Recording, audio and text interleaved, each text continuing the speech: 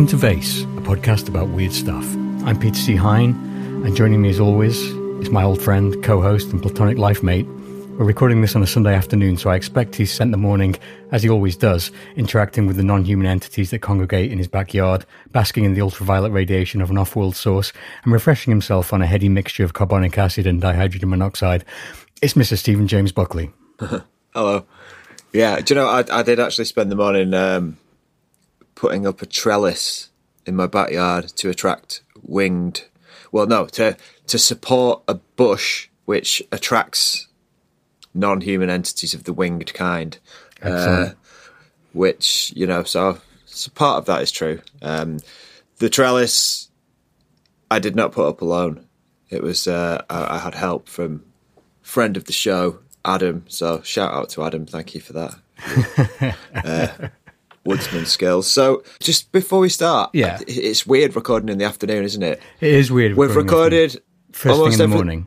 Almost everything we've done, we've recorded at night, apart from Alan that Greenfield. one with Alan Greenfield, which we recorded first thing in the morning. That was nice because I could have coffee then. If I had coffee after lunchtime, I'd just go insane. Yeah. So it's like the Gremlins thing. Okay, so our guest today is a purveyor of all things weird. He's an author, a blogger. He's a writer, having written for Paranormality magazine, High Strange magazine, and together with S.J. Schick, he co-hosts the Holy Donut Revival Hour, which is an irreverent podcast filled with weirdness and nonsense. They recently did a fantastic interview with one of our favourites, Alan Greenfield, who we just mentioned. And he's a wicked follow on Twitter. And he's a stalwart of the occult podcast scene, having appeared on some of our favourites, such as Some of the Sphere, Strange Familiars, Project Archivist, Our Strange Skies, and Where Did the Road Go? And now, finally, we've bagged him, seemingly without duress, for an appearance on Vayse. It's AP Strange. Hey. Hey, AP, how are you doing? Great. Well, thanks very much for joining us today. I wanted to start off talking about something. It's on your website, and it's titled The Story of Your Experience with the Phenomenon That You've Told Way Too Many Times on Podcasts. Is this prompting me to tell it again? Well, I think that some podcasts would see that as a friendly warning not to ask. But I wanted to start there because your first experience with the phenomenon was incredibly similar to mine. So I will summarize your first experience and let me know if you get it wrong, because it was basically when you were a kid in your bunk beds, you saw two strange entities that were kind of orb-like, but you kind of saw them as Mickey Mouse hand gloves that beckoned to you and gave you some information. I think you saw a McDonald's with party balloons that later became some, and the McDonald's that was there didn't exist at the time, but was later built, and you did actually have birthday parties there with your brother later on in life. Yeah. I know I murdered that story, but people can read that on your website where you write very eloquently. But I've told this story on our podcast before. My first experience with the phenomenon was also when I was a very, very young kid in bunk bed. I woke up in the night and saw, it was actually three entities at the end of my bed, and also glowing. And I also saw them, I didn't see them as Mickey Mouse hands, but I saw them as Monster Munch monsters, who are like the corporate mascots of the Monster Munch brand, which are like, they're kind of like crisps, but I think you call them chips, you know, like. Well, they're more of a corn snack, I'd say. Yeah, kind of puffed corn snack thing. They fit in the crisp sphere, but if we're being specific, they're not really a chip or crisp. They're more of a. They're corn kind of like snack. a Cheeto, maybe. Very similar, I imagine. Yeah. Yes. Similar sort of structure. Yeah. Cornstarchy, kind of puffy stuff. Yeah. Exactly. Yeah. You know the kind. So that was weird because you go a little bit on your website into how you wondered now as an adult kind of what these entities were, which I've always wondered as well, because what I saw then, it's easy for people to dismiss that sort of thing as a dream that a kid has. But the quality of my experience was extremely vivid and lifelike in that they didn't disappear when I woke up. They stuck around for a while and I was definitely awake. I wondered, like, have you managed to make any sense out of that experience as an adult? Did they speak to you in yours? They didn't, no. They danced weirdly, like they kind of did a dance. Huh. Wow. Yeah, for me, like, the only reason the Mickey Mouse gloves came up, I try to elucidate this in my post because it always gets confused, but just the presence of two, like the fact that there were two and Mickey Mouse has those white gloves. That was the immediate association my mind made. Yeah. So, but it also had the playful feeling of a Mickey Mouse, to a small, which I imagine the crisp mascots probably did for you. It was kind of a playful feeling, right? Yeah, it was playful, but it was also terrifying.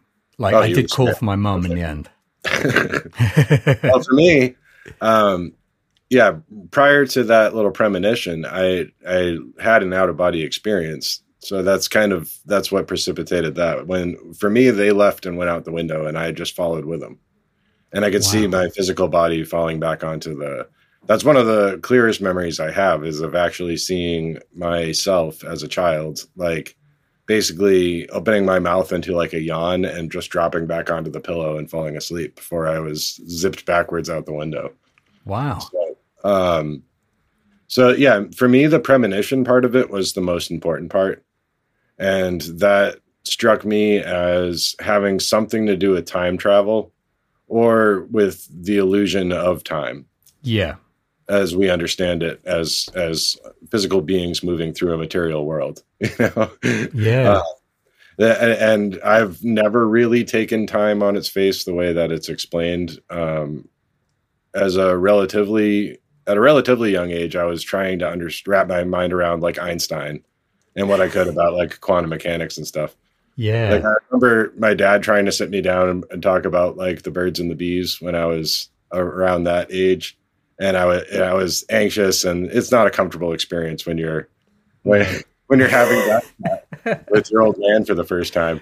And I kind of wanted to change the subject. So I started talking about how, time really operates as like block time. And it's this matrix of different realities and probabilities that could happen in different ways. And he was just like, I don't think that's something you have to worry about right now.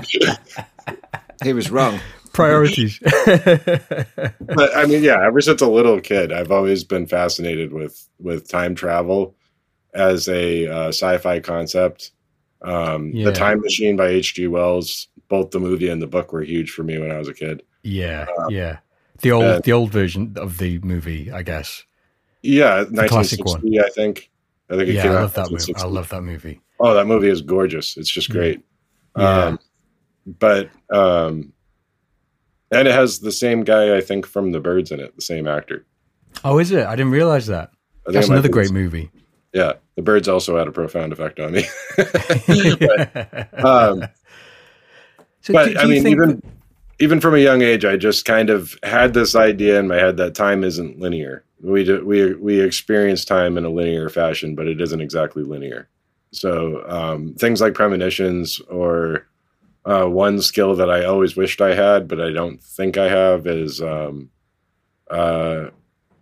psychometry, being able to touch something and know its full history. Oh, yeah. Because I think that all of this is very possible. I think time is already all happening now.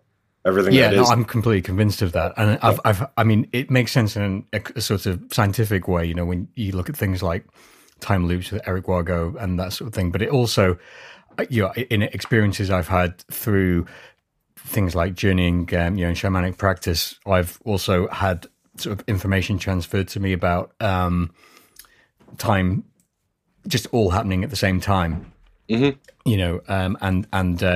We sort of experience part of it in a strange sort of way. Do you think that your experience at that age, how old were you at that time? That's one of the unknowns about the story, because I always assumed I was probably around 4 or 5. Yeah. My brother's 2 years younger than me, and he was on the bottom bunk. So I figured he couldn't have been a baby, But then I later learned that my brother refused to sleep in a crib at a very young age. So they moved him to a bed like earlier than you would have. So somewhere between the age of like 2 and 5, somewhere in that range. So do you think that experience was a kind of initiation in a way? Yeah. I mean, I think all of the phenomena is an initiation into like a mystery school. Even if you just have a passing interest in it. Yeah. Any interaction with it at all, even if you don't have a quote, you don't have a UFO sighting or see a full bodied apparition. You don't really need to. Just the peripheral and tangential experience of reading about this stuff, studying it, having theories about it, and engaging with it on an honest level is going to initiate you. Do you think there's any significance to, and I guess this is a question for both of you really, in terms of both of your, the very young experiences that you mentioned involve cartoon characters and I guess symbols like, Mickey Mouse gloves is a pretty heavy symbolism, as are the Monster Munch monsters. And it's sort of, it's interesting that those are symbols that appeal to children and that are made to appeal to children. Right. And there must be a sort of, the closest approximation that our minds, because that was definitely the impression I got from the post that on AP's website is that, obviously, and you've just said it wasn't like those apparitions were Mickey Mouse gloves. It's just that your child's brain made that connection.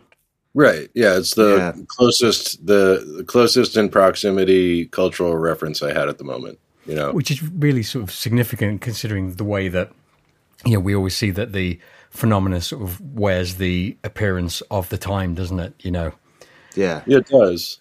For sure. But I think that the phenomena also operates on a sort of cartoon logic. Being that it's removed from time and it uses the closest approximate symbols, there's kind of like a cartoon logic or a dream logic and a surrealist kind of motivation, I guess. Like the way these things play out, the narratives of any kind of high strangeness story have almost like the cartoons lend themselves well to it because it's a plastic reality. And I think that's the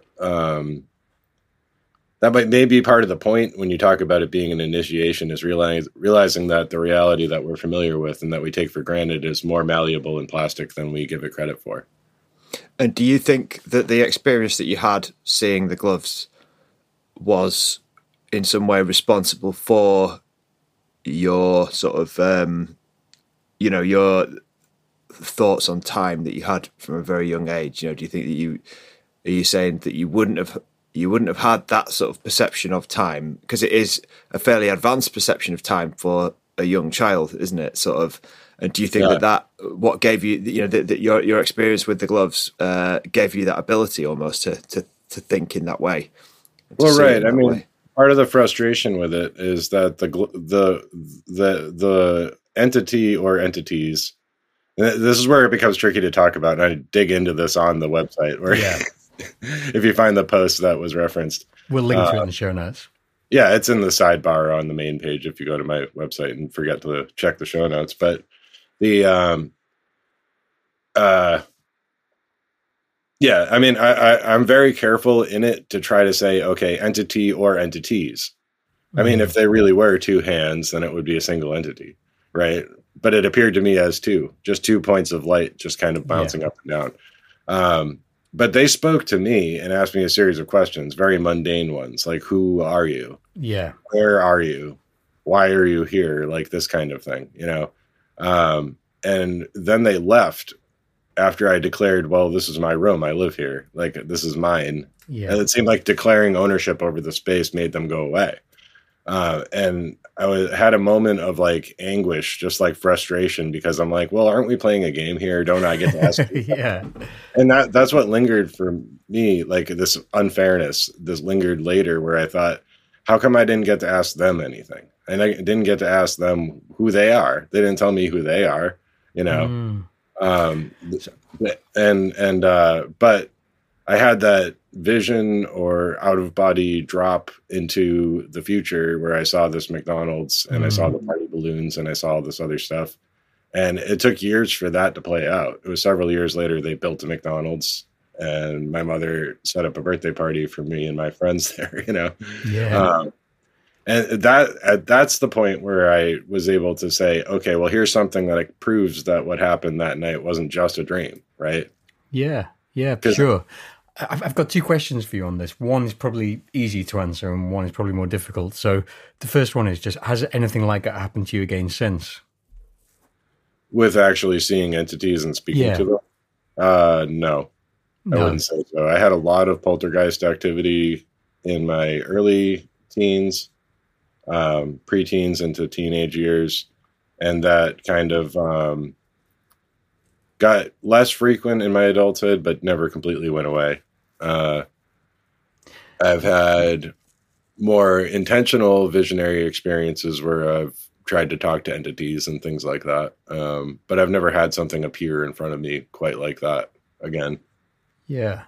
And the second question I was going to ask is going into sort of one of my current obsession curiosities is, and I was talking to Buckley about this just yesterday, given how your experience was similar to mine and how we each saw, or we each had the interpretation of a sort of corporate branding aimed at children came into our heads, and you saw these entities and you wanted to engage with them and you wanted to play with them.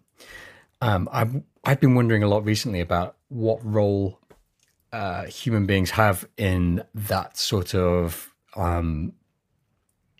interaction with the phenomenon, but whether human presence is completely essential to the phenomena at all. So would there be this phenomena if it wasn't for humans, or are they somehow symbiotically linked, do you think? It's tempting for me to think that the second you leave a room, it's suddenly a bunch of lights flying around and fairies popping up out of the floorboards and like Bigfoot dropping by. Yeah. So you think it's like the opposite way around, that humans kind of get in the way of the phenomena? Yeah, they all hide every time you enter a room. like Toy Story. Toy Story, yeah. One of my parents used to tell me when I was a kid, there was a little man inside the fridge that would turn the light on every time you opened the door and he'd run away. Yeah. You never got to see him. What, are you telling me that there isn't? It very well could be. You've been lying to me, Hein, all these years. I didn't think you could handle it, Buckley. No, I think it is intimately linked with consciousness. And yeah, I mean, time is very important, whatever that is. I think that there's these intersections of moments and our conscious perception of things that allow for things to manifest. I sometimes think that some of the phenomena is like a cleanup crew. And when you make ripples in the time-space continuum, as it were, I never find adequate terms to use for this, so I just throw whatever I can grab. But whatever plastic 3D printer of reality that we have going on, sometimes a wrench gets thrown in the gears by a magical operation, and then there's these entities that have come as like a cleanup crew to repair it and put it back together the way it's supposed to be, so that it doesn't cause further problems in other dimensions.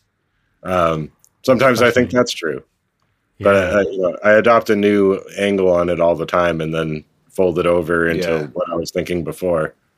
Yeah, same. I mean, I think it's the only way. I think, like, if given our lack of actual information about it, I think sort of anyone who comes to it with, the sort of attitude of this is exactly what it is, this is how it all works, everyone else is wrong, you're just not going to believe them, because it's like, in its very nature, it's not tangible. So how can anyone know? It's like Robert Anton Wilson's approach to the radical agnosticism. Maybe logic. Well, that's what I was going to say. Is there, with so many rabbit holes and reality tunnels to explore, why would you stick to just one? Yeah. Life's too short for a single reality tunnel. That's what I always say.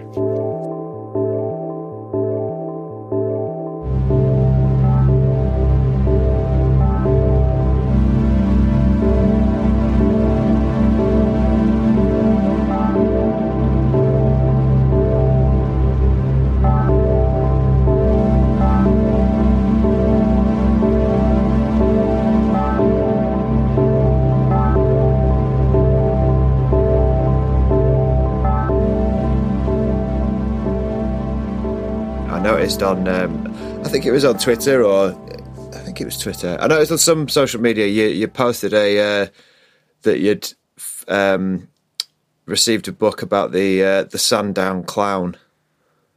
Oh, yes. And yeah, what's your take on that? Because that's like a really fascinating and creepy story, and it's always like have you got a particular take on it? Or You did a really, really, really good interview for Our Strange Skies on that, and I'll link to it in the show notes as well, because I really, really enjoyed that episode. Well, yeah, I mean, it's the kind of case where I didn't realize until I was going to be on Our Strange Skies how recently that's been kind of in the zeitgeist of high strangeness. But looking into it, it's like it first was published as a report in 1977, I think, before a journal, and it went unnoticed pretty much. Like nobody really talked about it until the Cryptonaut podcast covered it in 2016, I think. So that's a long time to go without, just this relatively unknown account. And it's just really because of the internet era and podcasting era that we've become more aware of it. So that's kind of interesting in itself. Yeah. And this book that's out now that you can purchase on Amazon is a collaboration between Philip Mantle's Flying Disc Press in the UK and the Archives for the Unexplained in Sweden. So really what it is it's like a photocopy of the initial case report on the Sandown Clown that was written before, including like the actual handwritten letters by the man who claimed his children saw the entity, or his daughter saw the entity with her friend. So what you have is the original case file, which is pretty interesting because I noticed thumbing through it that there were two other encounters that sounded similar to Sandown Sam on the mainland in Wiltshire. Okay, I didn't know about that. Yeah, it's just a brief mention of there was a woman that saw one in Warminster, I think, and the other one was in somewhere on the border of Wiltshire. So, and were these adults, the other people who saw it? Yeah. Well, okay. Now I'm gonna put my caveats here because I hate being wrong. But yeah, but one of them at least was an adult woman, and I think the other one was either a man or like a teenage boy. I mean, there's loads here to talk about because I mean, you did a blog post on that as well, didn't you? About the Sundown Clown. Well, it's the kind of thing with like clowns in general. Like clowns will keep hampering you. So if you go down if you start dealing with clowns, man, I'll tell you, they don't leave. And I started that whole podcast saying that everybody that listens to it is going to start having clown synchronicities. And I was hesitant to even approach Sandown Sam because it seems like it's been covered a number of times. Really very limited information. You got a very short story and you can tell it in 10 minutes. And then what do? Spend half an hour talking about what it might have been when really it's a report from children. You don't really know, I have a hard time dismissing that though, because my earliest encounter was pretty wild and I was a child at the time and I would fully expect people not to believe me, I mean, it's just got that like same feel to it, just that kind of almost absurdity and that, sort of thing that we've talked about dream logic and, but I think there's also like child logic, which is kind of quite similar to dream logic in a way, but it's just sort of slightly different. And that's kind of what that reminded me of. It's just sort of, it has child logic to it, but like, I think that's really interesting in terms of thinking about the phenomenon as a whole. I'll have to try to verify this because I'm going to make a wild claim, but I read somewhere at some point that the dominant like brainwaves that are in children are very similar to either hallucinations or dreams. Right. So because their brains haven't sort of fully developed, they're basically constantly in that state of sort of dream and hallucination. Well, I think when you're a toddler, you're like tripping all the time, pretty much. Yeah, exactly. Yeah. Which is really, really fascinating. But going back to we talked about the absurdity and the cartoonish element that a lot of these encounters have. And that's not just encounters that kids have, like the Sandown Clown or mine and your experiences. I mean, a lot of high strangeness is just very absurd, very cartoonish. And it seems, like you were saying before, that the phenomenon kind of has a sense of humor in some way like that. And we've talked a bit on this show about how I find it really difficult to believe encounters or encounter reports that are too story-like or too logical. And that comes a lot with the kind of nuts and bolts approach to, say, UFOs, for example, or even the cryptozoological approach to Bigfoot, you know, where saying it is actually a primate that lives in the forest that no one's discovered yet. It seems less believable in a way than the absurdity that comes along with high strangeness. You know, that element of high strangeness for me makes me think, well, why would someone make that up? Right. Well, I suppose I think what I'm trying to get here is, what do you think high strangeness is? What is that strangeness, that absurdity that comes along with the phenomena? It's the only true reality. Right. The rest of us are just dicking around over here, but that's the true stuff right there. So, I don't know. Like the Sandown Sam is a great example of that, but there's plenty of stories where I think the whole design is to shock you out of the mundane reality, right? Yeah. That's I think Fred Anderson touched on this recently when he wrote about clowns. Yeah. And unintentionally, he didn't realize that I had written about something very similar, but it seems like we're of a similar mind, where there's a version of hypnosis called shock induction. And you can find, like, I think on YouTube, there's videos of Darren Brown doing an example of this. The shock induction with hypnosis usually is done by kind of like coming up to somebody and putting your hand on their chest and like hitting them in the back of the knee so they start to fall. And then you catch them. And in that moment of free fall, you put a suggestion in their head. Right. And they're so shocked because they don't know what's happening. They lose orientation suddenly and they're falling. And that's the point where you implant that. So, but that would work just as well if you just through pure absurdity, uncanniness. Uncanniness puts you in a frame of mind where suddenly you're susceptible to all kinds of ideas. Yeah, so, because it's like that thing where you, if someone like robs you or is going to attack you, you just do something completely ridiculous and they're just, what? Because it just like you say, it just sort of shocks them out of it. I'm not saying that's definitely going to work. So if anyone's listening and thinking of doing that, you know. But just consider that you could probably warp somebody's reality doing that. I mean, Vayse mentions that in one of his books where somebody comes up and asks you, like, excuse me, do you have the time? And you say, oh, it's 3:15. And he says, no, it's not. It's 6:30, and then walks away. Like, that might be enough to disrupt, like, what goes on in your head. That somebody could implant something, and then all of a sudden you have this like psychedelic experience that can't. It reminds me of the Men in Black stuff as well. You know, the sort of classic Keel stuff with the Men in Black and sort of and that's where I went with it. Is everything that the Men in Black do? That's just bizarre. Like take a pen from you and study it like that's something you've never seen before. And then you say like, oh, well, you can have that if you like it so much. And they just start giggling and run out the door with it. Like that's enough. That would be enough for your average person to just have their frame of reality cracked. And when that crack is there, you can slip stuff in, you know? Do you think it's something which is designed to affect people individually, or do you think it's designed on a global scale to bring about some kind of change in our consciousness as a race? Probably both. Yeah. The thing is, we're all intimately tied together. I honestly believe that we're all just aspects of one giant consciousness when you think about it. And as above, so below. Anything that happens to you as an individual is rippling out and happening to everybody else in some way, shape, or form, right? But the way that plays out in a linear reality is very strange and traceable. Just not traceable through physical hard data a lot of the time, but sometimes you get a glimpse of it.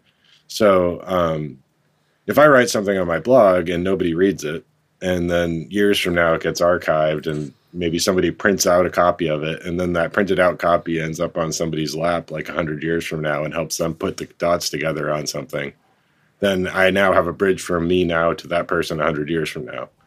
and that's a 1-to-1 equation. It's a direct connection. We're almost quantumly entangled now. If they really gleaned, if they thoroughly grokked what I was saying then, and we were of the same mind, it's the same thing as time travel to me, right?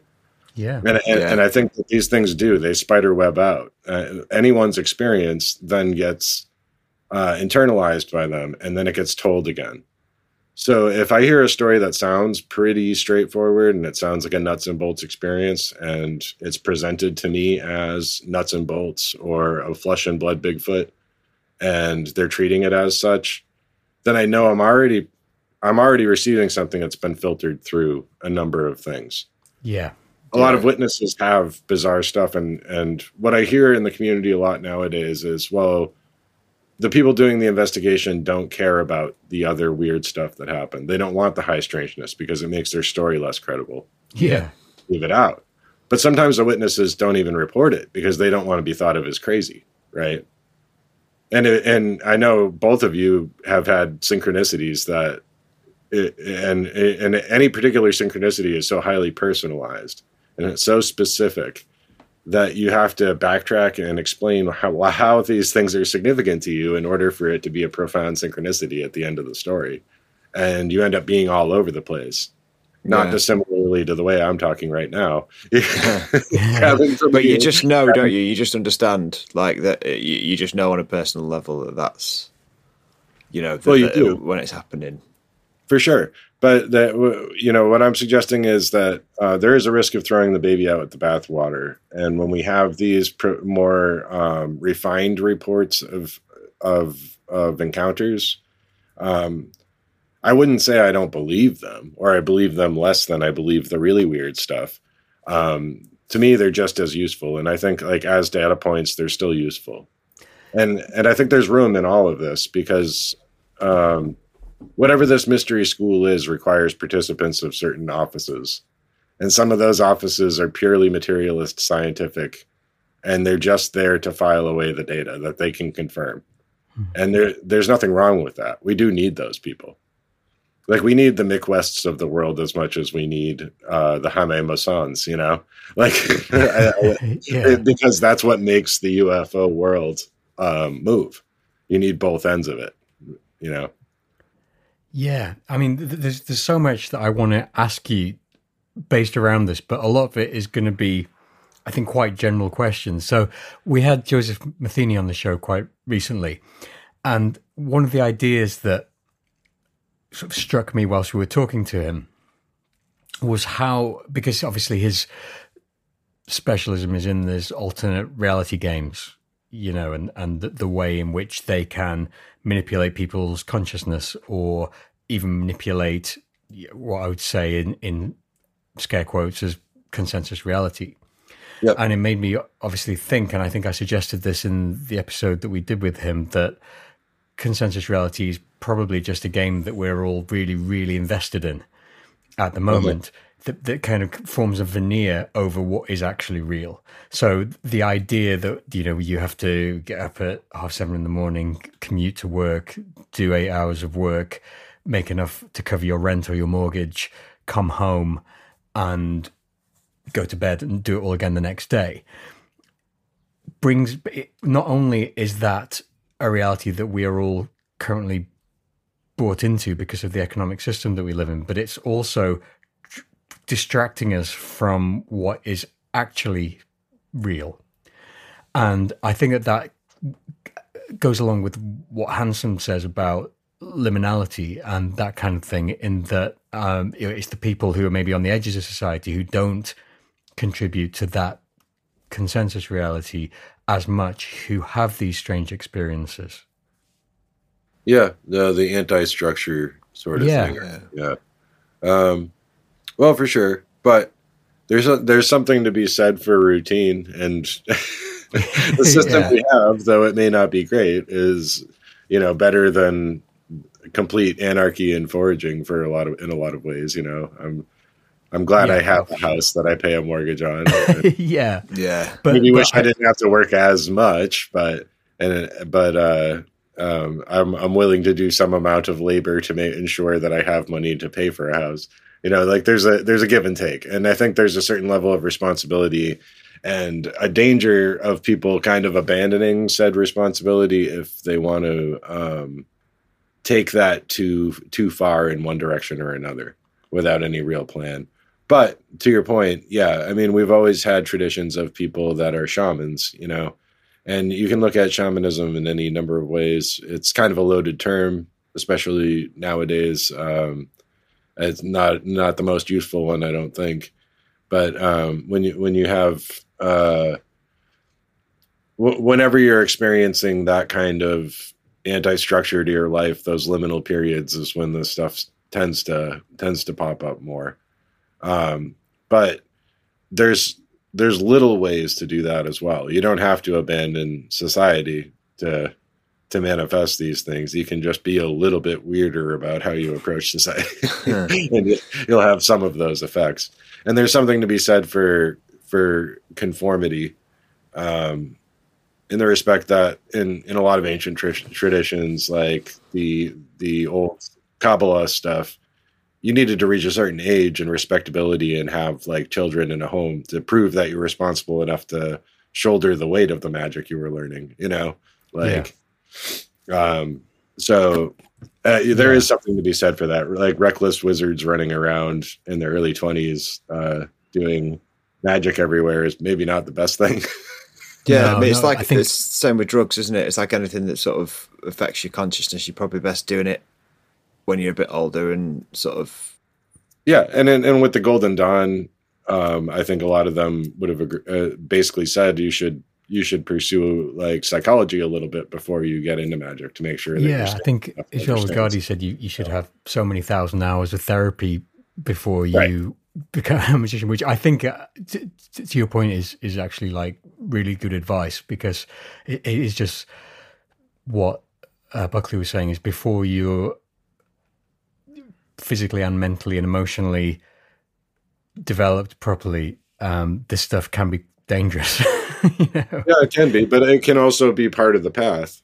So it's, and I'm speaking from experience as somebody that did a lot of probably misguided wizardry in my teens and 20s. Yeah.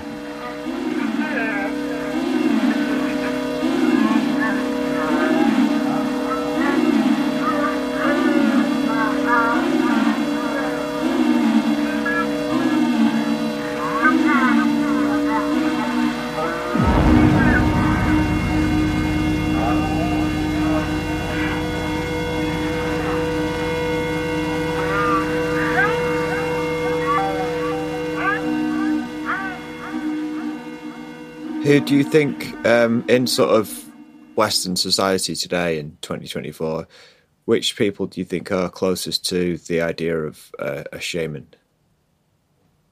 Not necessarily a famous person, but like, which role in society or outside of society falls closest to that, do you think? You can find it anywhere, really. I think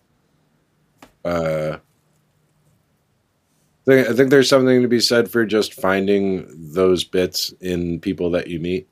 And I've often found that with like, unhoused people that maybe nobody talks to, like they're asking for change and people try to avoid them. And it's like, sometimes if you just have a human conversation with them and recognize that they're another human being, like even if there's no material swapping, if you don't have money, but you have a conversation with them, like sometimes there's things to be gleaned there. Joseph Matheny said exactly the same thing, pretty much. Really? Yeah. It's because really I mean that interesting. can have the same effect too of shocking your system, because I've heard some wild stuff from those people that I've run into. I think the city I live in has kind of extra weird people in it, but I mean there also are spiritual teachers around. The trouble with it is that they're hidden in plain sight, and it's like they may be the unhoused person. They might be the guy that's has a Zen smile while he's mopping the floor at the mall. It could be it could be like anyone, anywhere. It could be a doctor. just seeing patients, and he has something really profound going on in his head. And like, the messages that people are going to generate aren't necessarily because they meant to generate something profound. It's going to mean something to you. And it's really about how you interpret it from everybody that you encounter. Yeah, I love that. I have encountered people that I'm not even sure were real people, because who knows? Like, the people that you run into sometimes, like, the second you're not there, they may vanish, you know? Yeah. I had a tarot reading from a woman like that once. She just vanished right after we had a tarot reading. What was the reading like? Was it really good? That was my tarot reading from a ghost. I went to a bookstore with my buddy. It was right before the 4th of July, and it was around my friend's birthday. And we went to, so I was out with him, and we're just out on the town. We're going to get coffee somewhere.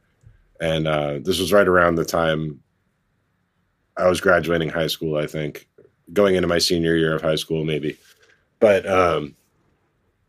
he didn't like the coffee shop that I always went to, so we went to the bookstore, which also sold coffee.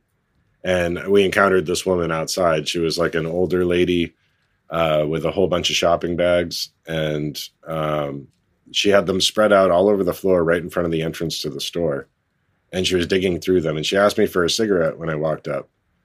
And I gave her one. But when she looked at me, her eyes were just like cataracts, like white, like milky white. Like you couldn't see it. There's no way she could see, as far as I was concerned. But she was looking for cigarettes and couldn't find them. So I gave her one. We didn't spend long in the store because they were closing up the cafe part of it. We came back out, and she asked us for a ride back to the store to buy cigarettes.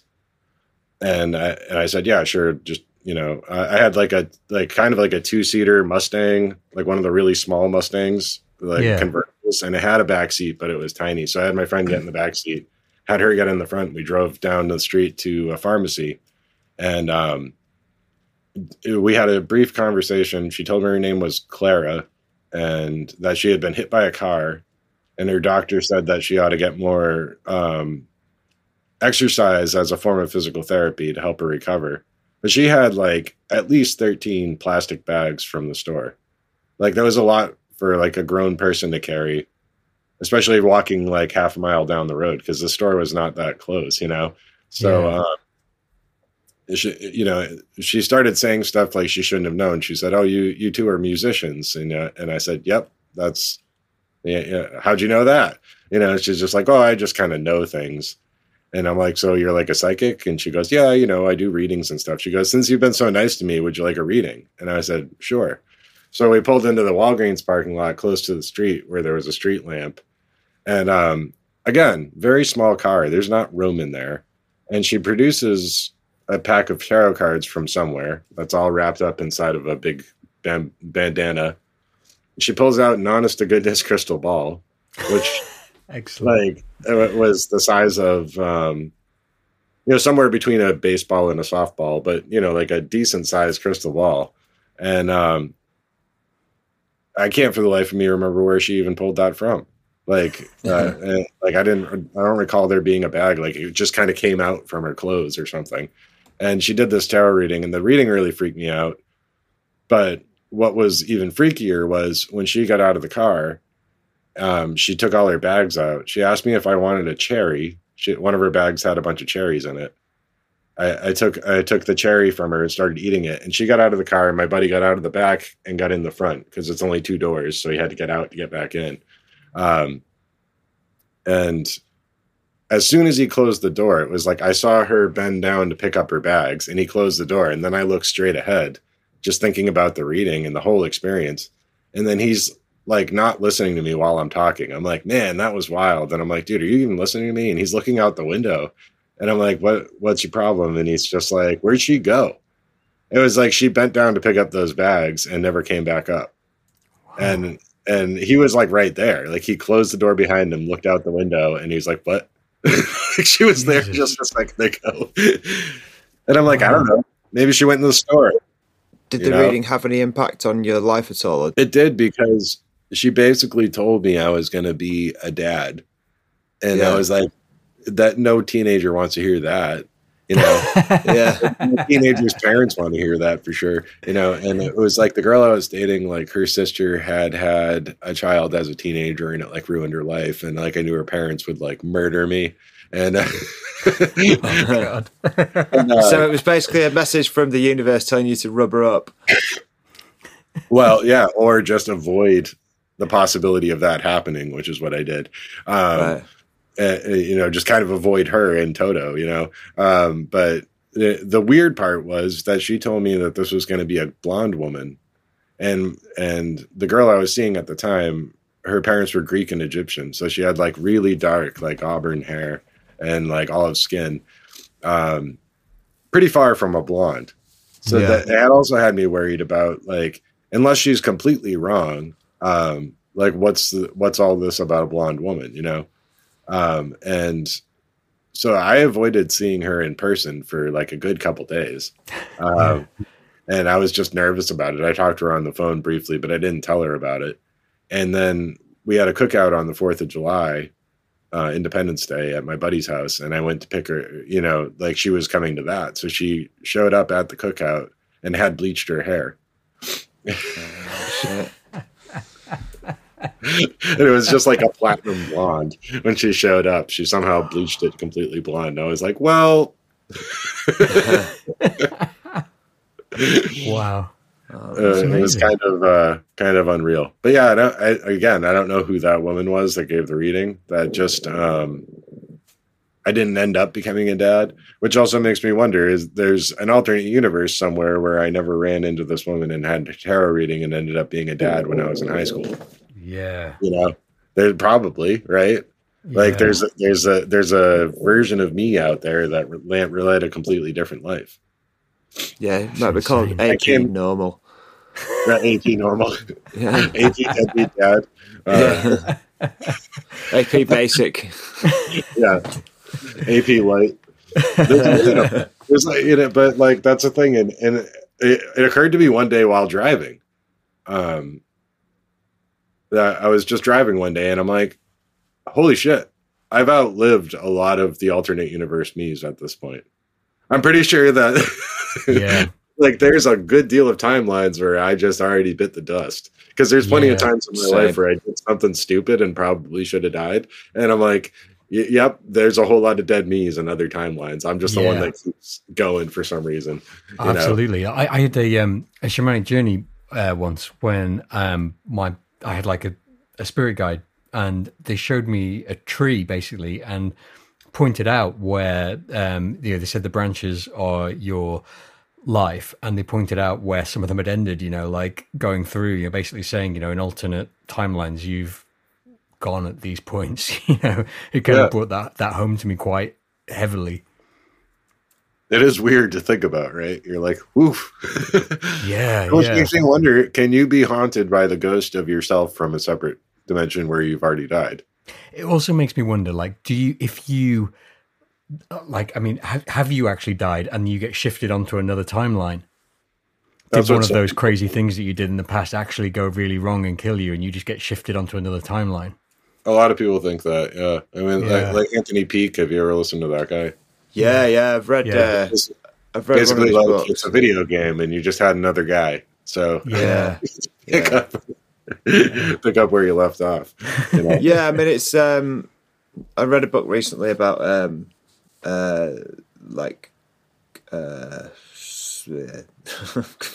simulation hypothesis.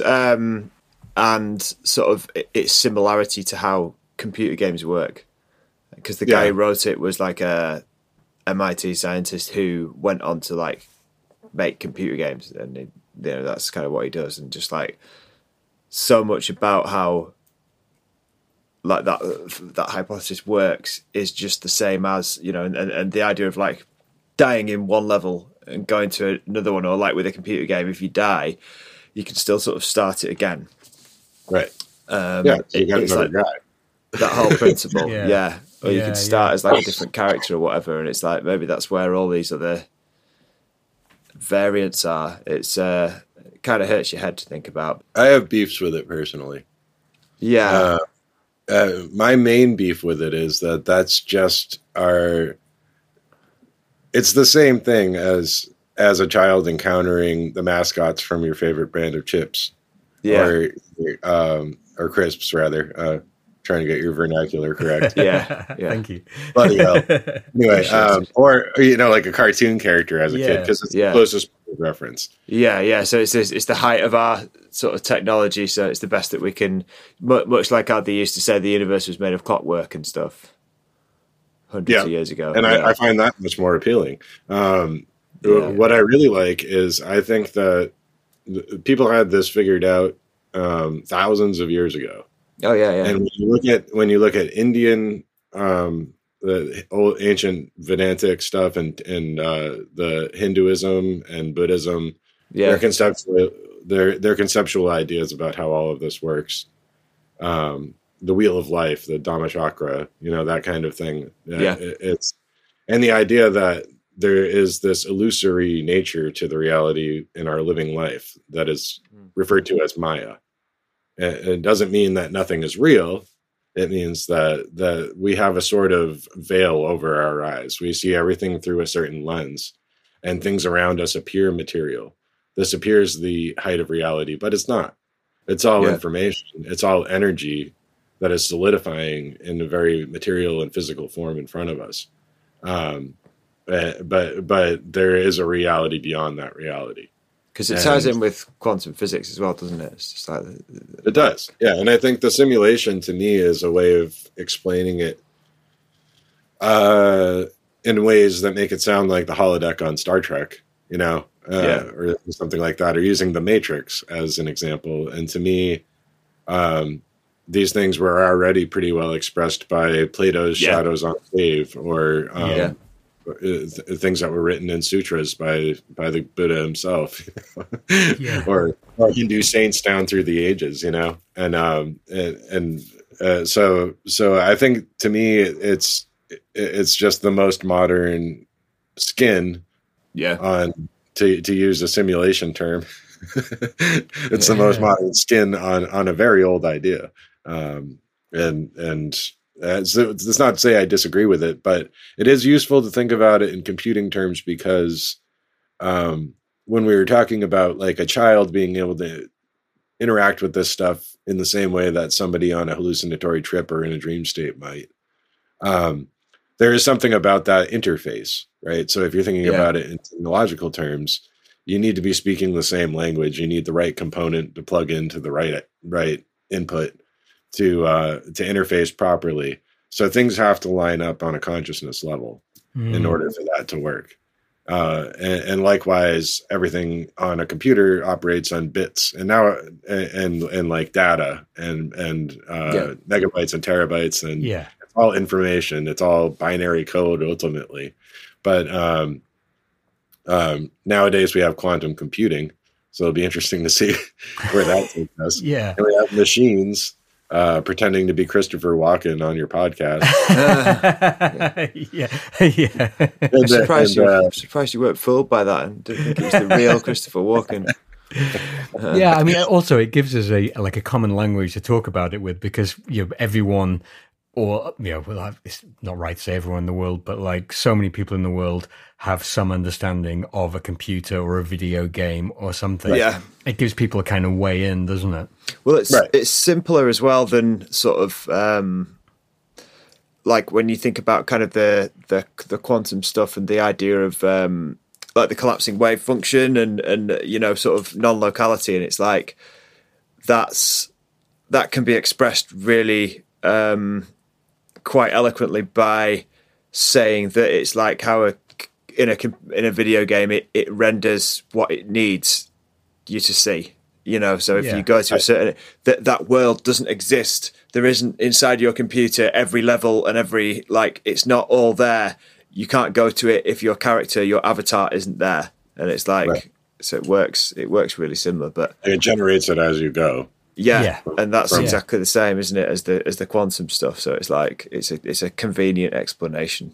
Well, that's why like the mystical stuff is endlessly appealing to me. And whenever I talk about occultism, I feel a little bad because like a lot of the Western tradition just is not appealing to me. Right. I like a lot of Eastern mysticism and stuff like that, and I think it encapsulates a lot of it better, and that extends to more modern conceptions of like, you know, simulated realities and stuff, because I just find it tiresome, because I feel like it's more directly stated in a Zen koan, as long as you can interpret and internalize the koan properly. Yeah. And sometimes the whole point of the koan is not that it's teaching you a truth or that you're learning something from it. It's snapping you out of your linear narratives. But all that being said, it reminds me of one image from a book that always stuck with me, is a page out of the Ram Dass book, Be Here Now. And it says, the next message is where you are when you're ready for the next message. Whenever you're ready for this message, it will appear to you and meet you where you are, you know. And it's like the sign is always on the door, and it has a big picture of a door that says, entrance to the Magician's Theater, price of admission, your mind, you know. And then it says for madmen only on it. And it's like, and then at the bottom it says, always there. Question is, can you see it? Yeah. And that's really the way it is getting into a meditative state where everything you're doing in your daily life is part of a meditative practice. It's meditation in motion. As you're moving along, the gears in your mind are chugging away, and you can be removed from it. You know, something else is going on, and you're receptive. And you'll find what I started referring to as messages from the cosmos.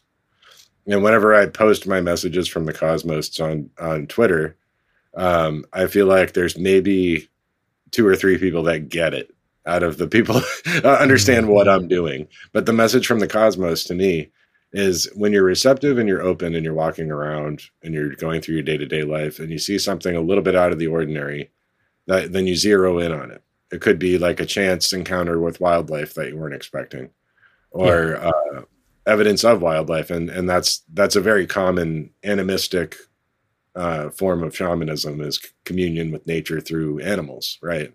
And I have plenty of encounters like that. But it's also to be found in just random litter on the side of the road, something somebody discarded, and then you find it and it's right there in front of you and it means something to you. For me, for a while, this was playing cards. I just kept finding playing cards, like on the side of the road, you know, in a parking spot, in a parking lot. Sometimes it's a fortune cookie fortune. I find the fortune from a fortune cookie. Sometimes it's like a piece of a sign that broke off and it's only like part of the letters or part of the numbers. And like, whatever it is, when you start looking at the world through this lens and you start realizing that there was a whole machinery of causality that led to that thing being right in front of your feet at that moment. That's where you're generating synchronicities from.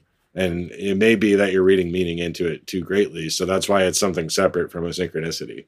It's what I refer to as a message from the cosmos. It's the oversoul of the universe dropping something directly in your lap for you to perceive. And it's only there to perceive if you're right for perceiving it. So I like that. That's good. I've had that happen before, like where like I'll listen to a podcast and I'll see something which I'll be listening to a podcast and like walking around and I'll see something like on the ground which pertains exactly to what I've been listening to. There was a notable one where they were talking about George Washington and they said the word George Washington, and I looked up and there was a pub called the George Washington right in front of me. And the funny thing is that this is, you know, it's the United Kingdom. There's not, George Washington isn't like a big deal over here.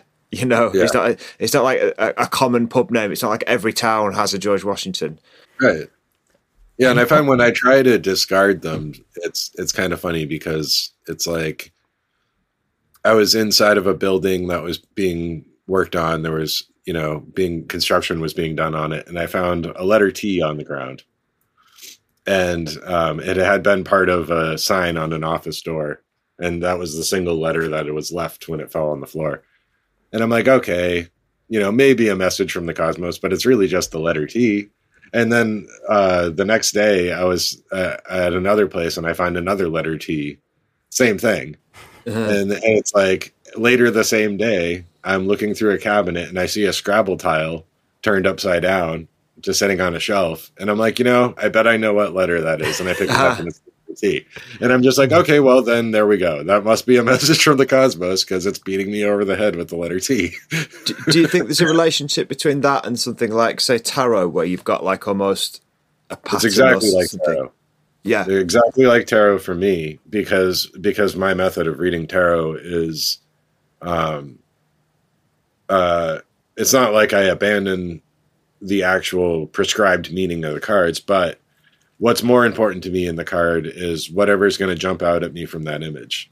So, if I pull the Fool, I'll just use one of my favorite cards. If you pull the Fool, and for what I do is I unfocus my eyes, and it's kind of the same thing I do when I'm doing any kind of meditation or trance work, is I just let my eyes go lazy and everything turns fuzzy.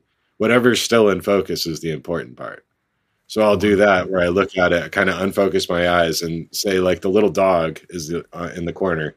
That's in focus, but everything else is kind of... So that dog means something. And then you start using lateral thinking and dream logic and say, well, what is dog? Like, what's the significance of a dog? Why is the small dog? What's the purpose of the dog being there in this picture? Like, what is the dog trying to do for the man? What's he trying to do against the man? And you just let that run in the background while you're interpreting the card for somebody. And you'll find out things about them that you shouldn't have known that aren't in the little booklet that came with your tarot deck for that card. Yeah, I really like that idea. It's like one of our listeners who sadly passed away at the end of last year. His name was Baz, and he was brilliant when it came to tarot stuff. Like he'd always like help everyone out on the Discord with like sort of interpretations of tarot, and his approach to it. We were talking about him yesterday. His approach to the whole tarot thing was sort of quite similar to yours. I think he had like he just did his own thing and kind of worked outside of the prescribed boundaries and just like kind of. I think Hein will be able to explain this more eloquently than me. But yeah, I mean, just that he was pure intuition. Much more intuitive reading than sort of flicking through a book or, like you say, the little pamphlet that comes with the tarot cards. It felt more like which a lot like how you described it, like he found some understanding. Intuition is huge. That's a big part of it. And talking of Alan Greenfield earlier, like he kind of referred to I heard him in a podcast refer to like Illuminism, and his idea of what gnosis actually is like a radical intuitive knowledge of God or of the mystical nature of things, Yeah. And that's what it is like, if you can trust your intuition, if you can refine your intuition and trust your knowledge based on what you've gleaned, you can astound yourself with the magical effects that you get from it, Do you think, this is something I've wondered about a lot, because I feel like, and again, I'm coming to griping about modern life and whatnot, like I feel like as a kid, I had pretty good intuition, and that just engaging with the sort of stress of everyday life and so on has brought me further away from my intuition, or at least from being able to follow my intuition. Is there anything that you could suggest to me and our listeners, like, to help develop your intuition in that way? Yeah, I mean, I don't think it's something that needs to be developed. I think it's more, it's more some of the filters and layers of assumption and consensus reality that need to be shaved away. Some of it's a letting go. Like a letting go of preconceived notions and allowing yourself to emerge from that, more so than developing, it's not muscle there. Yeah. You're not doing repetition and building muscle off of it. I don't think. I think it's more just something that's already in there that needs to be dug out. And is that part of what you were saying about the messages from the cosmos? You're listening to that sort of thing? Yeah. I mean, I'm looking at it much the same way I would look at a tarot card. The whole, my whole plane of vision in front of me as I'm walking down the street is a tarot card, and I'm picking out little things, you know. Now, obviously, if I'm very busy or something's really bothering me, or I'm walking my dog and I'm trying to make sure he doesn't dart into the street while I'm walking him, you got to focus. When you're driving, there is some amount of that where you have to focus, you know.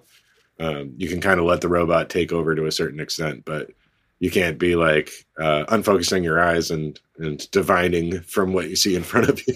No, yeah. But, you know, throughout the day, it's like when you get into a practice of this, I think other people will kind of eventually get what I mean with it. And I think some people do. Like, I think Steph Quick, when I started posting messages from the cosmos, probably knew exactly what I meant without me having to explain it much. And I intentionally called it that because it sounds a bit silly. Yeah.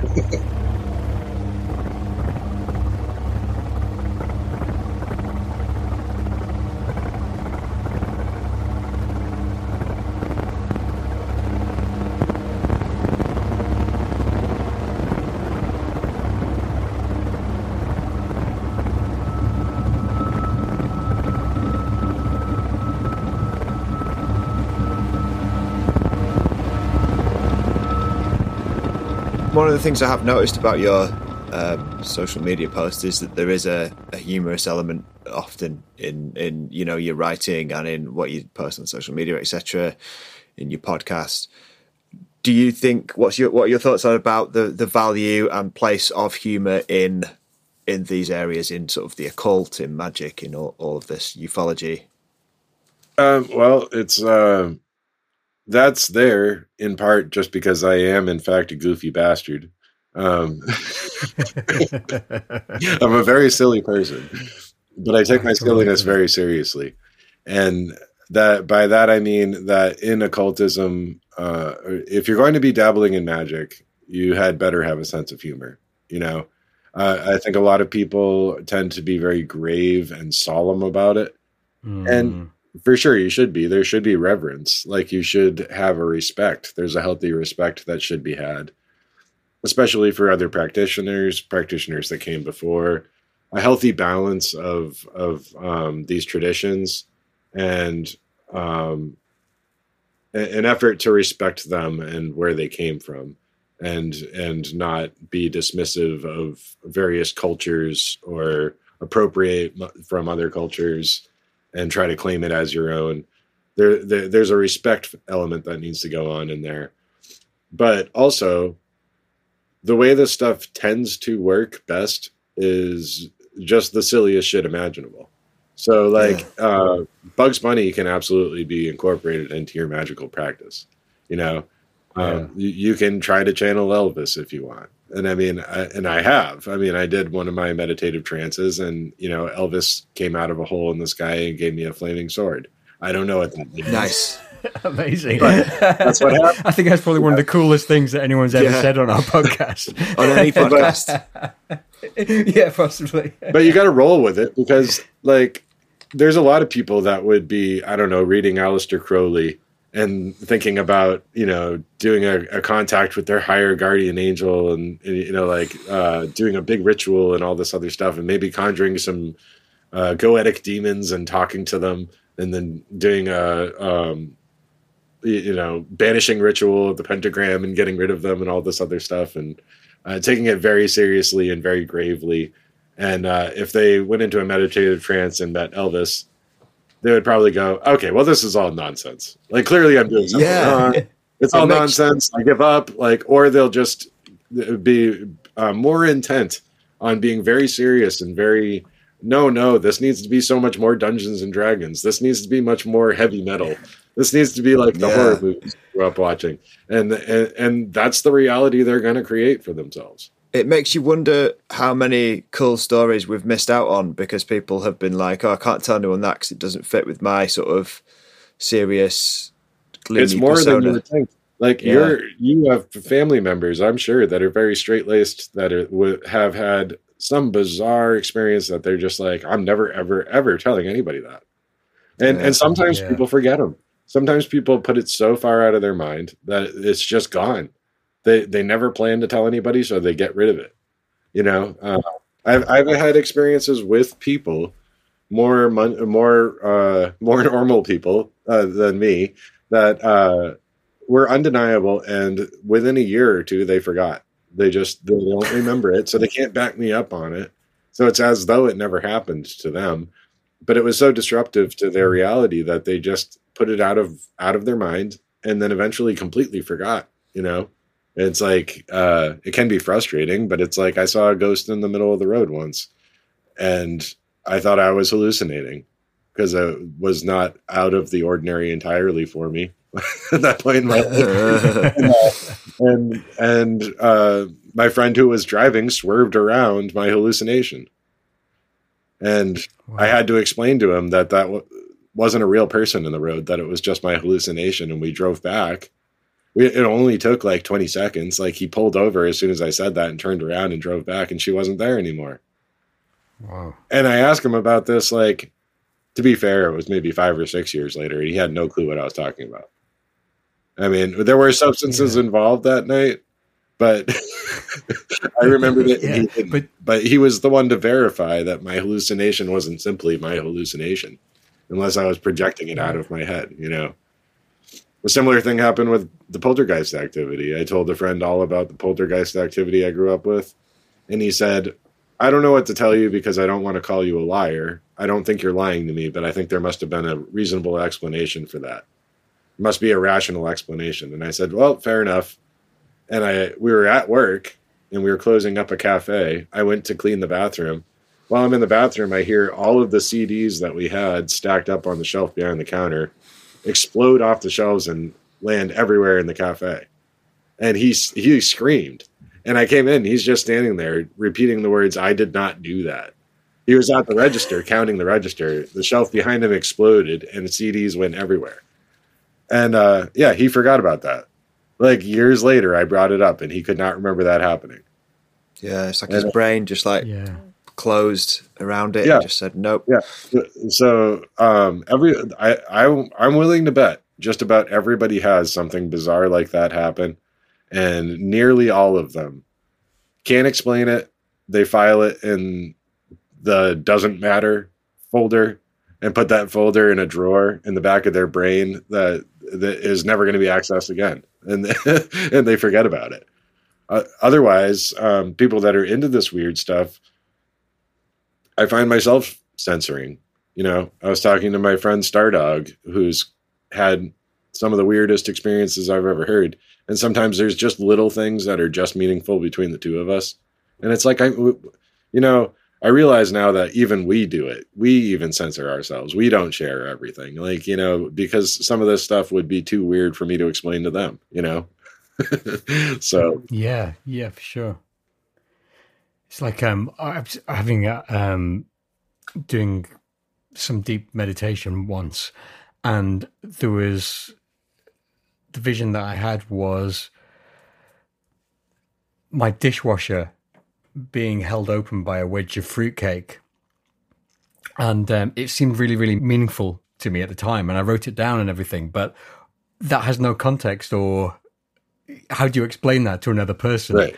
And yet, to me, it was really meaningful, and it's stuck in my brain, and I still think about it a lot. But it makes absolutely no sense to anyone else who would have encountered that. Right. Yeah, I think it just means that you're an absolute fruitcake. Yeah. That could be it, you know. That's what the universe is telling me. Yeah, that's telling you need to do the dishes. Yeah. How do you think synchronicity fits into all of this? Because you were saying how you see a clear division between the messages from the cosmos that you collect and synchronicity itself. Yeah. I mean, I think the messages from the cosmos are the synchronicities that you go out looking for. They're still going to be very random, and you don't have any control over where they pop up. But synchronicity, as a rule, is very difficult to go out looking for or to generate. And I think there are some people that just kind of naturally generate it, and I'm fairly certain that's how I began talking to Stephanie Quick. is that she's been doing experiences or experiments with generating synchronicity for a long, long time. And when I first became friends with her, I'm like, I'm a little bit of a synchronicity generator myself.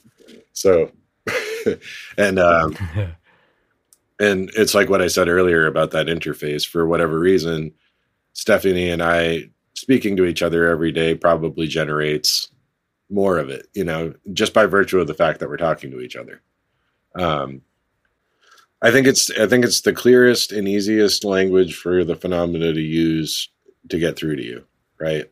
Yeah. And even synchronicities can be interpreted the same way you would interpret a message from the cosmos, but more often the specifics of the synchronicity don't mean anything at all. It's just there to tell you to pay attention, right? Or that you're on the right track. So, because this is like what you were just saying about how people can have these very significant experiences, like the CDs falling off the shelf, or your friend swerving to miss your hallucination in the road, and completely erase that from their mind. So something which is as seemingly innocuous as synchronicity, most people will go through their lives completely ignoring those things and writing them off completely. Right. The most they'll say is, well, that's a hell of a thing that just happened. Yeah. Or like, oh, what a coincidence, Yeah. Normies, eh? Well, yeah, but I mean, I think we really do need those around, Yeah, they yeah, definitely. I can't like if yeah. Can you imagine society would just crumble? Yeah, it would. That's the thing. Like, I think there's something to be said for structure, because you can't have anti-structure if there wasn't one to begin with. Yeah, no, absolutely. That's it, yeah.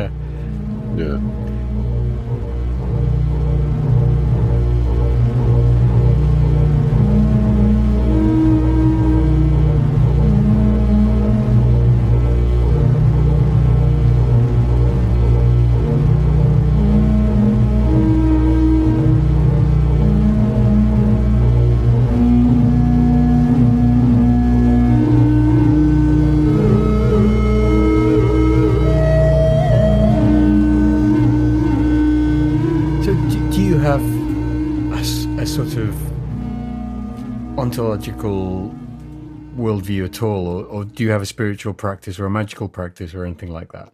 Yeah, I consider myself to be a devout Discordian, except every other Thursday, where I draw a religion out of a hat and devote myself entirely to that for the day. Yeah. I think a lot of my spirituality is very much, my spiritual beliefs are very much in line with Buddhism, but probably closer to Taoism, and a little bit of the Vedantic stuff, Vedas, and Hindu beliefs. I'm not like associated with anything formal in that respect. I've practiced my own form of transcendental meditation since I was a teenager. I was raised Catholic, and I fell into witchcraft in my teens, and Buddhism a little bit after. Studied a bunch of different world religions, and Christian hermetism and Western magical tradition, and came full circle back to a lot of the Eastern stuff. And I tend to just resonate with the Eastern beliefs more. But I never really lost the Catholic stuff I grew up with either. I think the communion of the saints in the Catholic tradition and their contemplative tradition is still very profound and sticks with me quite a bit. For the most part, I'm an eclectic Discordian, and I incorporate all the little things that I've found along the way, from Buddhist monks that I've talked to like voodoo a bit, and witchcraft that I participated in, and Catholic monks I've talked to. All of that kind of rolls itself into a nonlinear pulsating Dyson sphere in my mind. So with the current, we've talked about humor and its role, and on both sides, so the humor of the phenomenon and the need to meet the phenomenon with a sense of humor. But there seems to be an extreme lack of humor at the moment, particularly in things like UFO Twitter. Really? I think UFO Twitter is a laugh riot. Well, yeah, it's good to laugh at it, but I don't know whether they intend it to be funny. But so you've got all the things like the Grush revelations and stuff, and it's all very serious. And what's your take on this whole disclosure thing and the congressional hearings and everything, which is grabbing so much of headlines all over the world at the moment, and yet to me it seems to be so far from my understanding of what the phenomena is? Yeah, I mean, I try to be careful when I talk about this stuff because, like I said earlier, I think all of these voices have a seat at the table, right? Like there are people that really want to stick to the idea of extraterrestrial craft coming from another planet to come here and contact us for whatever reason, and that the government knows something about it and they have reverse engineered the craft or whatever. It's all very nuts and bolts. It's materialist. It's this and that. Even though, from what we understand of quantum or astrophysics, it seems really unlikely that something would come from another star system all the way here. At least not repeatedly, Yeah. Not regularly. Not when they've seen what's here anyway. Right. Yeah, and then you end up with things like a jellyfish blob that may or may not be bird shit on a lens. It was bird shit. Definitely bird shit. I've heard some pushback on that where somebody said it might have been some kind of balloon, but I don't know. Yeah. It doesn't matter to me because Corbell to me is a joke, and he's the one really pushing it. And that's where you end up becoming if you're not willing to play with the joke, right? If you don't have a sense of humor, if you don't want to be part of the joke, you're going to end up being the punchline. And that's really where Corbell is at these days. What I find with the whole thing is that I think people that are studying the extraterrestrial angle is good. I think people looking into whether or not the government knows more than we do about it, that's also good. But the danger is that there's a lot of players involved with their own personal motivations and narratives that they want to express. And some of that is worth pointing out as complete and utter bullshit.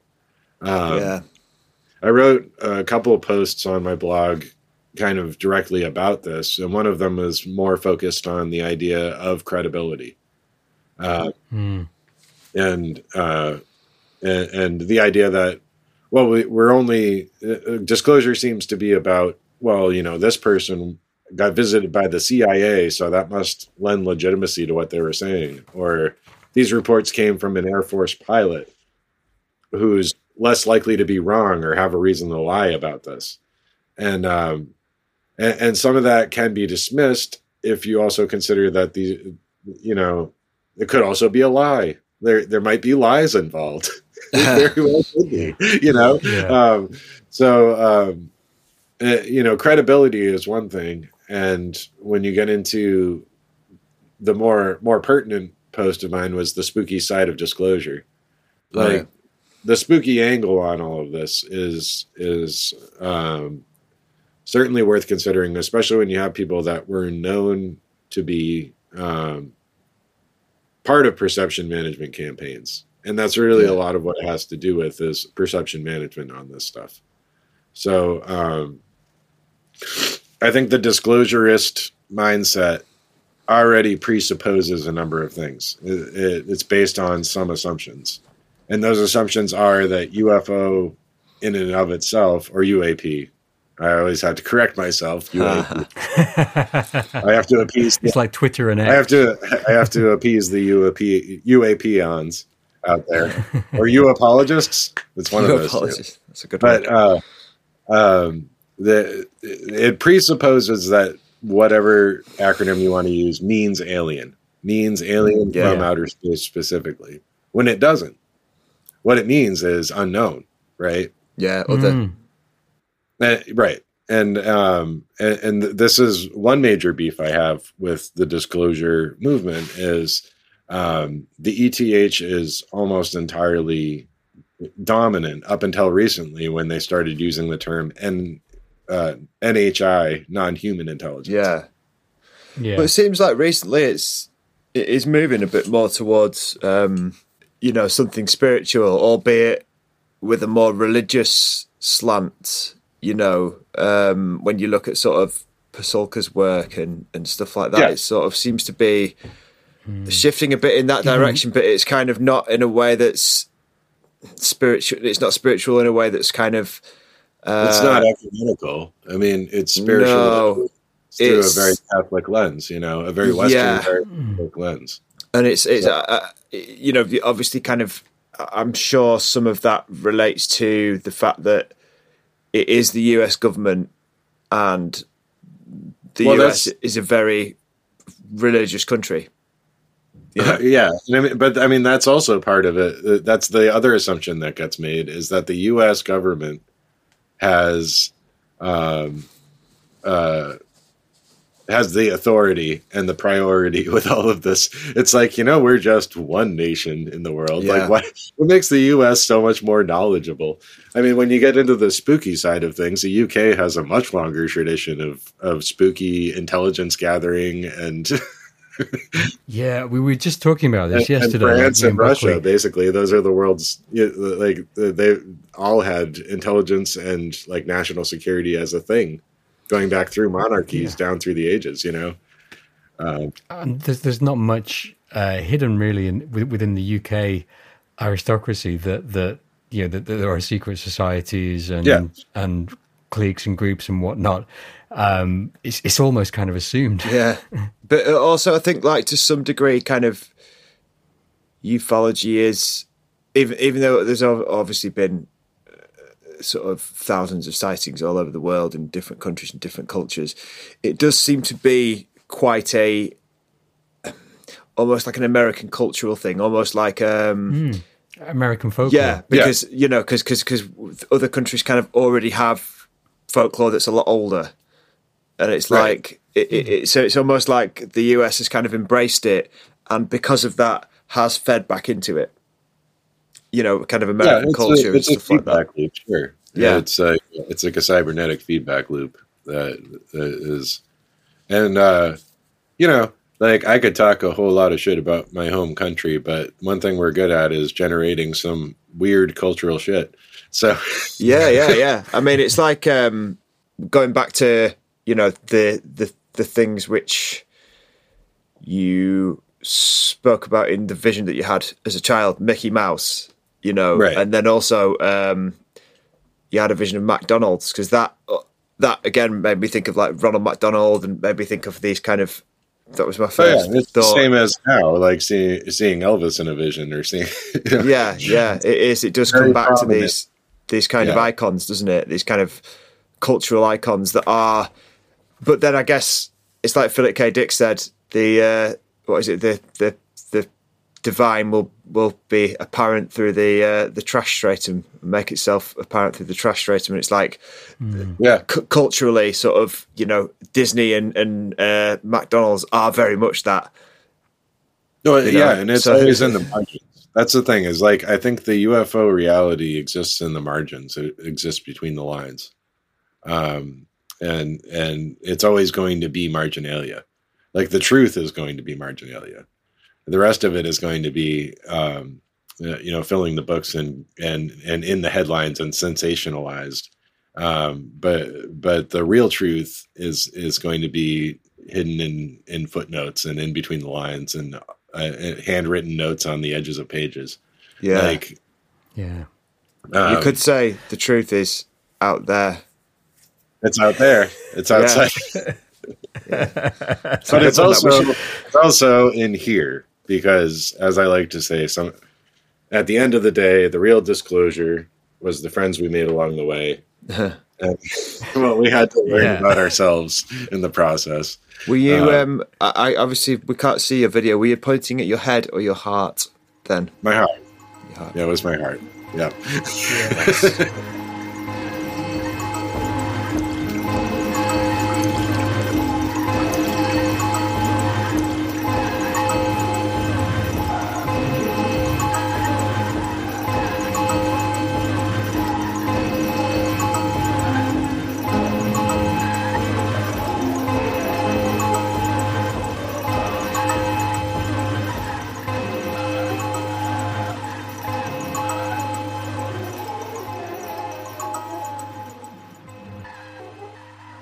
So I want to bring people's attention to your blog because I really enjoy it. And a lot of the stuff that you put on there is extremely detailed, extremely insightful, and you seem to have a sort of encyclopedic knowledge of these topics.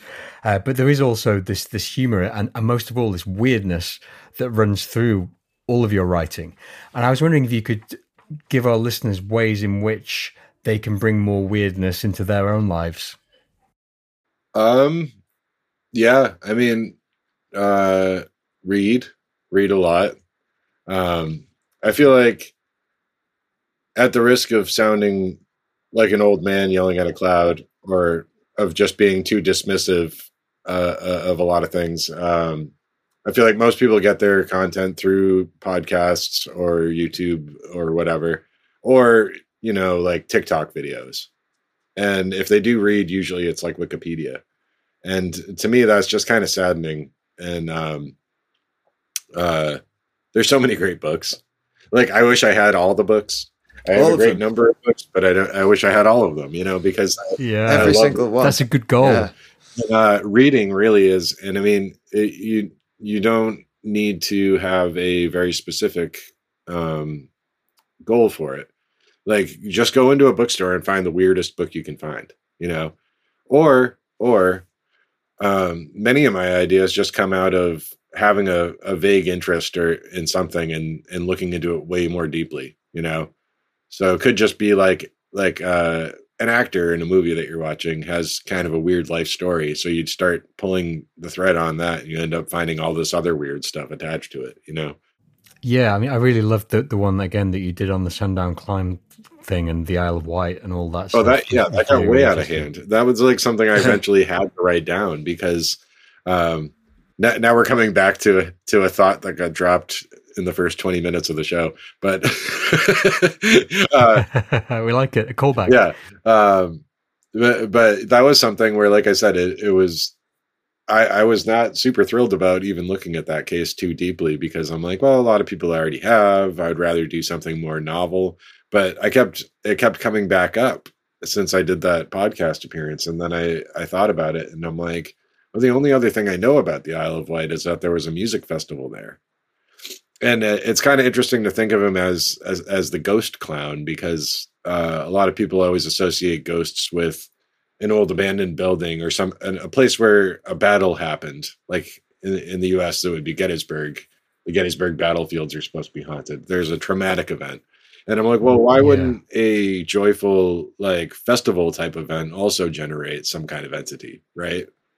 The Isle of Wight Festival could have, and as it turns out, the second one that they had there, I think it was the second one, was more chaotic. There was a lot of division going on, and that's the one that I kind of cover in the blog post. And like Hawkwind's playing at the tent stage and all this other stuff. And members of Pink Floyd were there, but they weren't playing.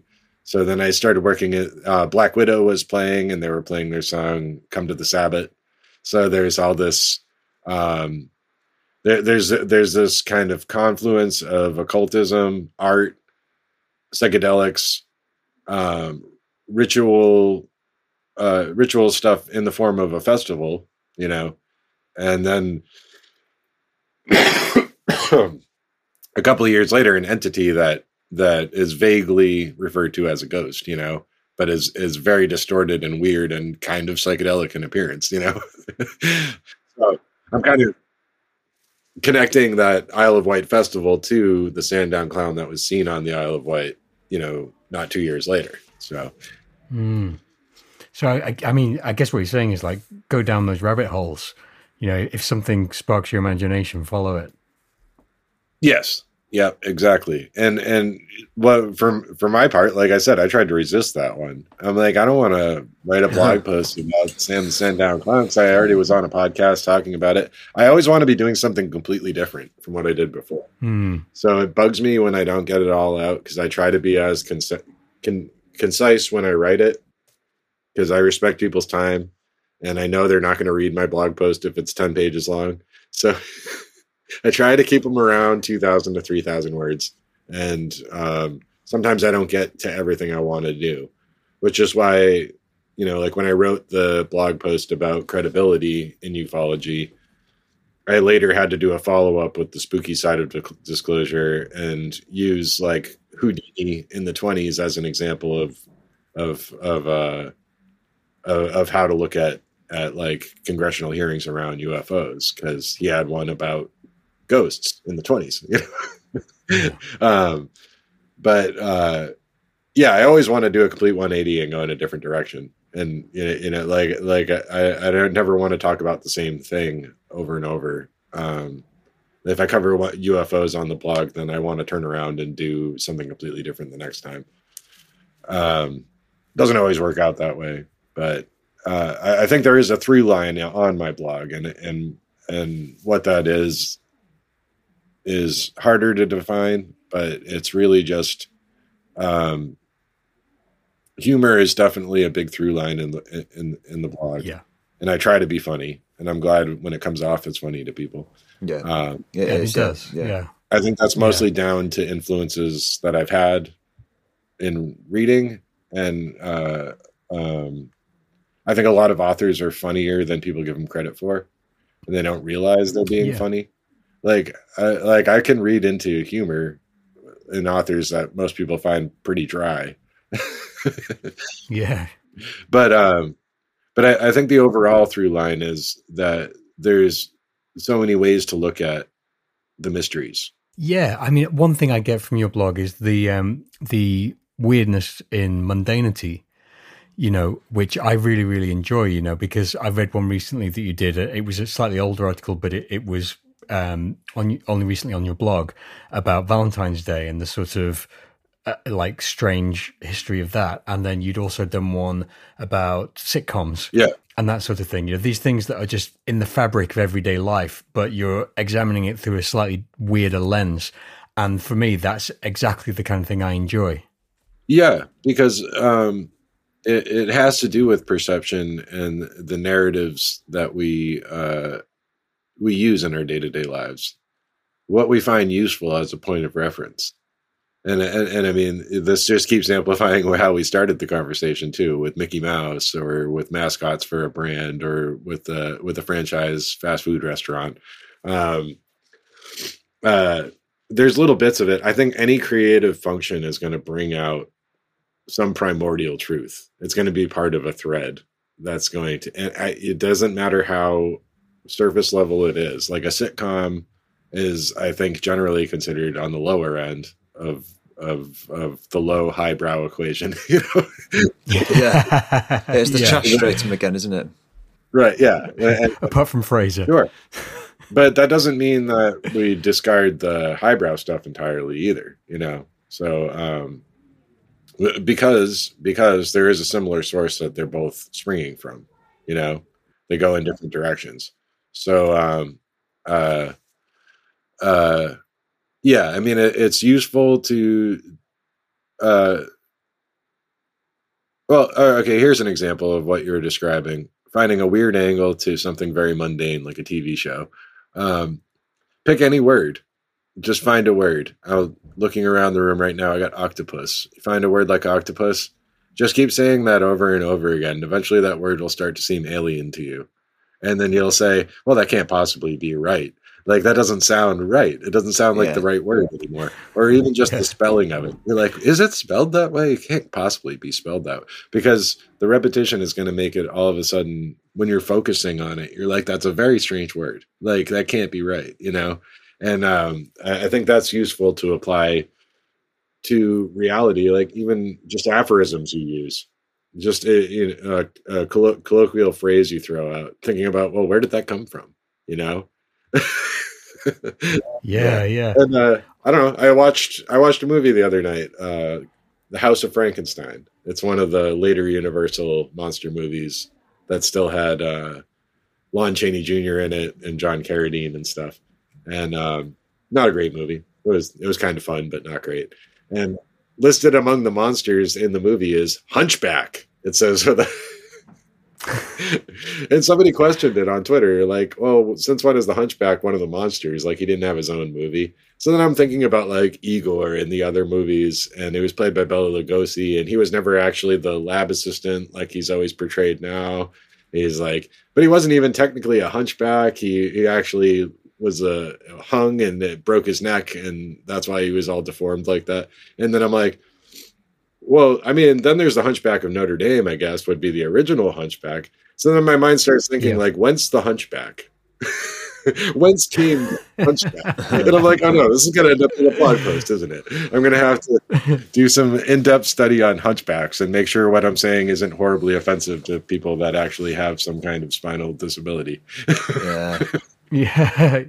No, I love that approach. I really do, because it is part of that process, I think, of starting to question all the things around you. And I think that in doing so, you do bring yourself to view your everyday reality from a different perspective. Sure. And you challenge your assumptions about things. Yeah. And that's the biggest part. Exactly. Yeah. That's what I was saying about the disclosurists. It's all, they're starting with the conclusion, aren't they? Yes. Rather than doing the work. And I guess that kind of approach also must make life a bit more entertaining as well. Yes. Oh yeah, for sure. Yeah. I'm very rarely bored. Yeah, I can imagine. It just, fantastic. I drink about a gallon of coffee a day, and I may probably analyze everything that comes into my ears and eyes more than I should. But I'm not bored. Yeah. God forbid. I can relate.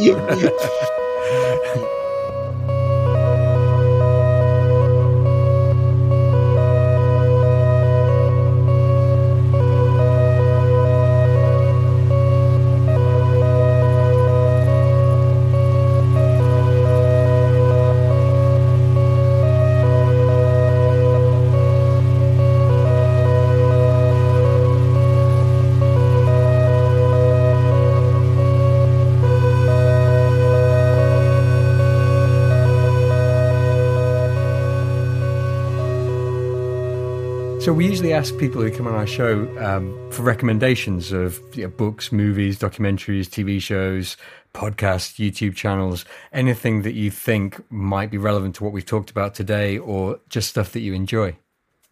Okay. Well, yeah, I mean, I recommend a steady diet of old cartoons. Yeah, Looney Tunes and that sort of thing, and old comedy and stuff like that, for sure. But also, I think surrealism gets slept on a lot. If you look into early surrealist works, I think that helps with like the dream logic and cartoon logic sort of thing I'm talking about, and interpreting reality. Because surrealists were really kind of doing the same kind of intuitive symbol, lateral thinking that I'm talking about. And so, like, if you find an old film like Un Chant de Loup, the one that, like Dali did with Buñuel, disturbing though it may be, trigger warning. Yeah, it kicks off pretty hard. Yeah. That one, it goes pretty hard from the beginning. But yeah, I mean, I think surrealism is really good to look into. But moreover, more to the point, branch out from the weird. So it's reading art history a bit, or reading epic poetry, or Victorian literature, or pulp comics from the 30s. Like, you're going to invariably keep coming back to find weird shit. There's no shortage of weird shit, and every path leads you there eventually if you're on that track. So branching out, enjoy what you enjoy, and do it unapologetically. Life's too short to like try to pretend to be cool, and yeah, like that's definitely something I've learned. I don't like those Marvel movies. Marvel's ruining. Yeah, okay, man. I enjoy the Marvel movies. I like watching superheroes fly around and shit blow up. I don't care. Man, I'm wearing an Iron Maiden t-shirt. It's just like, love Iron Maiden. Yeah, exactly. AP, where can people find your work? apstrange.com is the website, and it's a blog, but it's got a lot of stuff up there. I think the most recent one right now, well, who knows by the time this is out? We're time traveling again. So, Yeah. Yeah, but, exactly. Yeah, you can see Weird Valentine's Day, the Sam the Sandown Clown, Spooky Disclosure, Bugs Bunny UFO Connection, the numerology of Elvis, Magic and the Loch Ness Monster. There's all kinds of stuff on there. So, yeah. And people, you've got a Twitter account, haven't you, which I enjoy. yeah, that's where I'm most active, unfortunately, because it's kind of a cesspool these days. It's gotten rather musky in recent years. It's gotten rather shit. But unfortunately, that's I don't know. It's like a tweet to me is still the best way to get something out there. It works for me. Like the other social medias don't. They don't. For whatever reason, I can't get into it. Beyond that, the Holy Donut Revival Hour is on YouTube. Follow that show. I think we're just like at Donut Revival on there and on the social medias. So you can tune into that and see myself and my bestie SJ talking all kinds of weird nonsense. Perfect. I can recommend that as well. And if listeners want more Vayse, you can find us on Twitter, and we also have an Instagram, and they're both at Vayse, then Vayse spelled backwards. So that's at VAYSEESYAV. Our website is www.vayse.co.uk. That has all our episodes, but you can get us across most podcast platforms, but it's only the website that has the full show notes. So if you're interested in the show notes and find all the links, go to our website. You can email us if you have any weird experiences that you'd like to share with us at vayse.info@gmail.com, where you can get the whole soundtrack to the podcast at Bandcamp, and that's done by our very own Stephen James Buckley. And there's a link for that on our website. And if you would like to support the podcast, you can do so. We have a Ko-Fi. And if you give us a regular donation, you can join our Discord, which is a great place. And there's lots going on there. Our Discord rocks. There's some great people on there, and some good fun discussion. And we've been making some tentative plans for some other things we might be doing with people kind of on the Discord and stuff like that. So it is worth getting involved with it. I think so anyway. I'm kind of biased, but I think so too. Yeah, it's good. So before you go, AP, I actually have a story to tell you. It's a story. I think you might like it. It's a story that my wife found last night, and I thought, this needs to be on the episode. So it's a true story. It's the hanging of the Hartlepool monkey. So Hartlepool is a place in the northwest of England, not too far from us, maybe like an hour and a half drive away. So legend has it that during the Napoleonic Wars of the early 19th century, a shipwrecked monkey was hanged by the people of Hartlepool, believing him to be a French spy. To this day, people from Hartlepool are affectionately known as monkey hangers. A French ship was spotted floundering and sinking off the Hartlepool coast. Suspicious of enemy ships and nervous of possible invasion, the good folk of Hartlepool rushed down to the beach, where amongst the wreckage of the ship they found the only survivor, the ship's monkey, which was apparently dressed in a miniature military-style uniform. Hartlepool is a long way from France, and most of the populace had never met or even seen a Frenchman. Some satirical cartoons of the time pictured the French as monkey-like creatures with tails and claws, so perhaps the locals could be forgiven for deciding that the monkey, in its uniform, must be a Frenchman, and was a French spy at that. There was a trial to ascertain whether the monkey was guilty of spying or not. However, not unsurprisingly, the monkey was unable to answer any of the court's questions and was found guilty. The townsfolk then dragged him into the town square and hanged him. I mean, that's awful. I mean, that's a terrible ending for that poor monkey. Yeah. What do you think of that, AP Strange? I think I've heard that story before. Have actually. You? I'm curious if that monkey is now haunting the area. Yeah, ghost monkey, that hanged ghost monkey. Well, going back to our original conversation about Mickey Mouse, You're right. The Monster Munch creatures, the local football team have their mascot is a monkey, and he's called Hangus. Hangus, yeah. So they didn't give him a French name.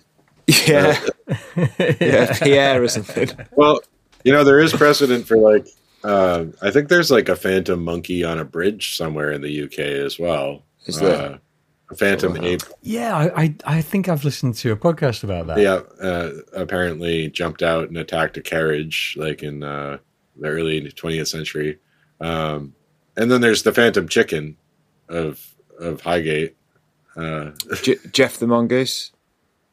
Well, Jeff the Mongoose is one of my all-time favorites. Yeah, but same. He's a different story entirely. There's no one quite like Jeff. No, Just a ghostly animal to me. Just a regular ghostly animal, like a headless chicken running around, is pretty good. Are you familiar with the chicken ghost? I don't think so. It was supposed to be the chicken that Sir Francis Bacon killed to prove that you could refrigerate food. He stopped the carriage and plucked it and packed the body into the snow to prove that the cold will preserve food. And then he ended up dying not that long after from, I think, a combination of pneumonia and salmonella. Salmonella, yeah. But the chicken itself is said to haunt the area to this day. I think there were a rash of sightings in the 70s.